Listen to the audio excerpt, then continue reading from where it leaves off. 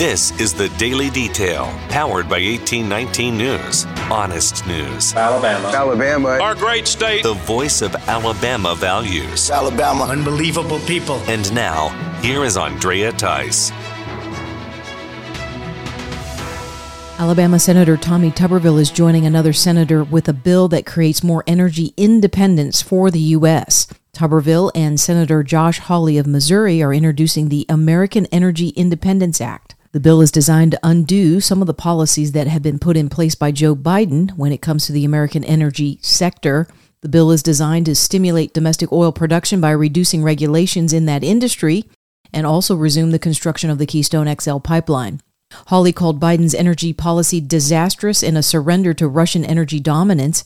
Tuberville says that the United States is an energy-rich nation, which means we must have smart policies in place in order to harness the energy and regain energy independence. The bill is being introduced into the U.S. House by Congressman Ronnie Jackson of Texas. The president of the Southern Baptist Convention is announcing that he will not seek a second term as leader of that denomination. Pastor Ed Litton posted a video this week that announced his plans to not seek a second term that has been customary for other past SBC presidents. Litton says he believes he can promote racial reconciliation best as a pastor and not the leader of a convention. In 2021, the convention voted Litton in as president at their annual convention. Litton came in with just over 50% of the delegate votes in a runoff between him and Georgia pastor Mike Stone. Litton says he accomplished his goals as SBC president to appoint a task force to investigate sexual abuse allegations within the SBC churches. Litton also mentioned the report coming from that task force when he spoke to the Tab Media Group just a day after he announced he would not seek re-election. I want to encourage Southern Baptists, don't brace for impact, like we're getting ready to have a car crash. Brace for action. And so brace to act. In other words, when we receive that report, and we'll have time to read it and before we gather, but when the report's made, there's going to be suggestions on what we do from here. And so Southern Baptists need to respond, to act. And it's going to take a long time for us to work through this, to find healing and everything else involved, but to change the culture of the SBC. Be willing to hear what God's going to say to us through that report. A $100 million grant is being awarded to the Mobile Airport Authority and the Alabama State Port Authority. The grant is coming from the U.S. Department of Transportation. It means that both of those entities will be participating in the DOT Transportation Demonstration Program. The money will be used to create a fourth terminal to deliver freight and intermodal cargo service across North America. The Port of Mobile gives access to 15,000 miles of inland waterways, interstate systems, railroads, and air cargo connections. The first black student to walk the halls of the University of Alabama has died at the age of 92. Autherine Lucy Foster enrolled at the university in 1956 to study education. Foster was expelled just a few days later due to the controversy that erupted with her presence on campus. Foster was threatened and even attacked by the crowds that did not want her there. Since then, the university has honored Foster for her bravery during that time and her legacy in the desegregation of American institutions. The University of Alabama has even dedicated a campus building in her name. Foster attended that dedication ceremony, which occurred just last week. And I'm so happy to be here, and I like to say this all the time. The Lord is on my side. I will not fear. What can man do unto me? For more in-depth stories affecting the state of Alabama, go to 1819news.com.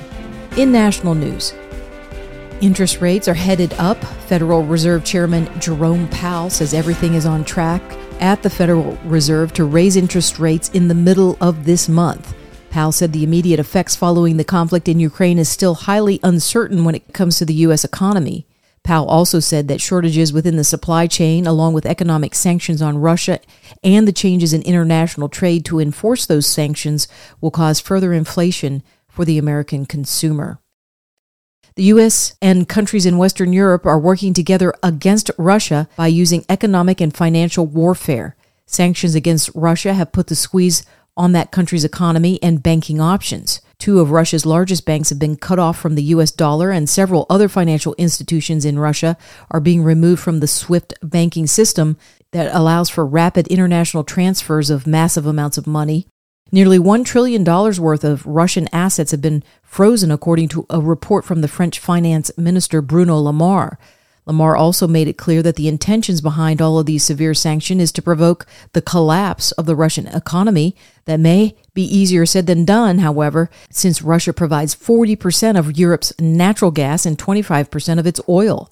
So sanctions on these particular imports will put a hurt on the ones issuing the sanctions.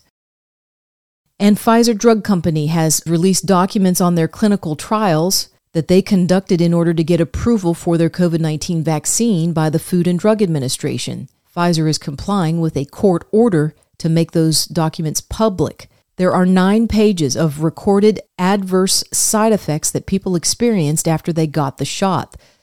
The number of different side effects to this injection are, quite frankly, astounding and defy description in this audio report. I actually looked at those documents and made a conservative guess of 245 listed side effects on each page, which puts the total at roughly 2,000 known and recorded side effects that people had from getting the vaccine. The side effects range from acoustic neuritis to aortic thrombosis, foaming at the mouth, oral herpes, all kinds of different pneumonias, myocarditis and conditions related to it, stillborns, stiff person syndrome, transient epileptic amnesia, Zika virus, and Guillain-Barré syndrome, just to name a very, very few of this massive, massive list.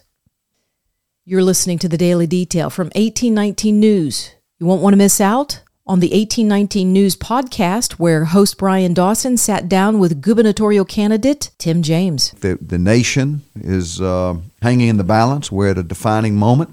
And either we are going to do nothing in this system that we're looking at. This nation is declining, and if we don't stop it and turn it, then we're going to just continue on into this existence. It's a Marxist type existence, and it's the worst sort of Marxism. It's more the pressure. It's not so much the European stuff that you've seen. It's more like South American, Venezuelan, where they really are oppressive beyond anything that we've ever seen. And that's all played out in the mandates and the vaccine mandates. We can talk about all those details. Our state is so out of whack, you can't even, where do we start? From education to the whole thing. Governor Ivey has done everything that Joe Biden has done on the force of vaccine. You have it right now. Is in fact, the legislation that they passed in special session still allows private sector employers to fire employees who refuse to take the vaccine if they don't meet the 3 exceptions. So we just have a lot of problems here in Alabama, and it's not that I think Kay Ivey thinks like Joe Biden. It's that they are overwhelmed by the structure and they don't know what to do. I think it's more of that. Kay Ivey's a friend of my family for 40 years. She's a good lady. But it's just overwhelming, and we've got to stop this insanity dead in its tracks. And there's a lot of other things that have pushed me or led me into the race. But I think at the root, the deep issue is I just see the nation begging for real leadership, men and women of character who will step into this and fight these battles. So that's why I'm sitting here.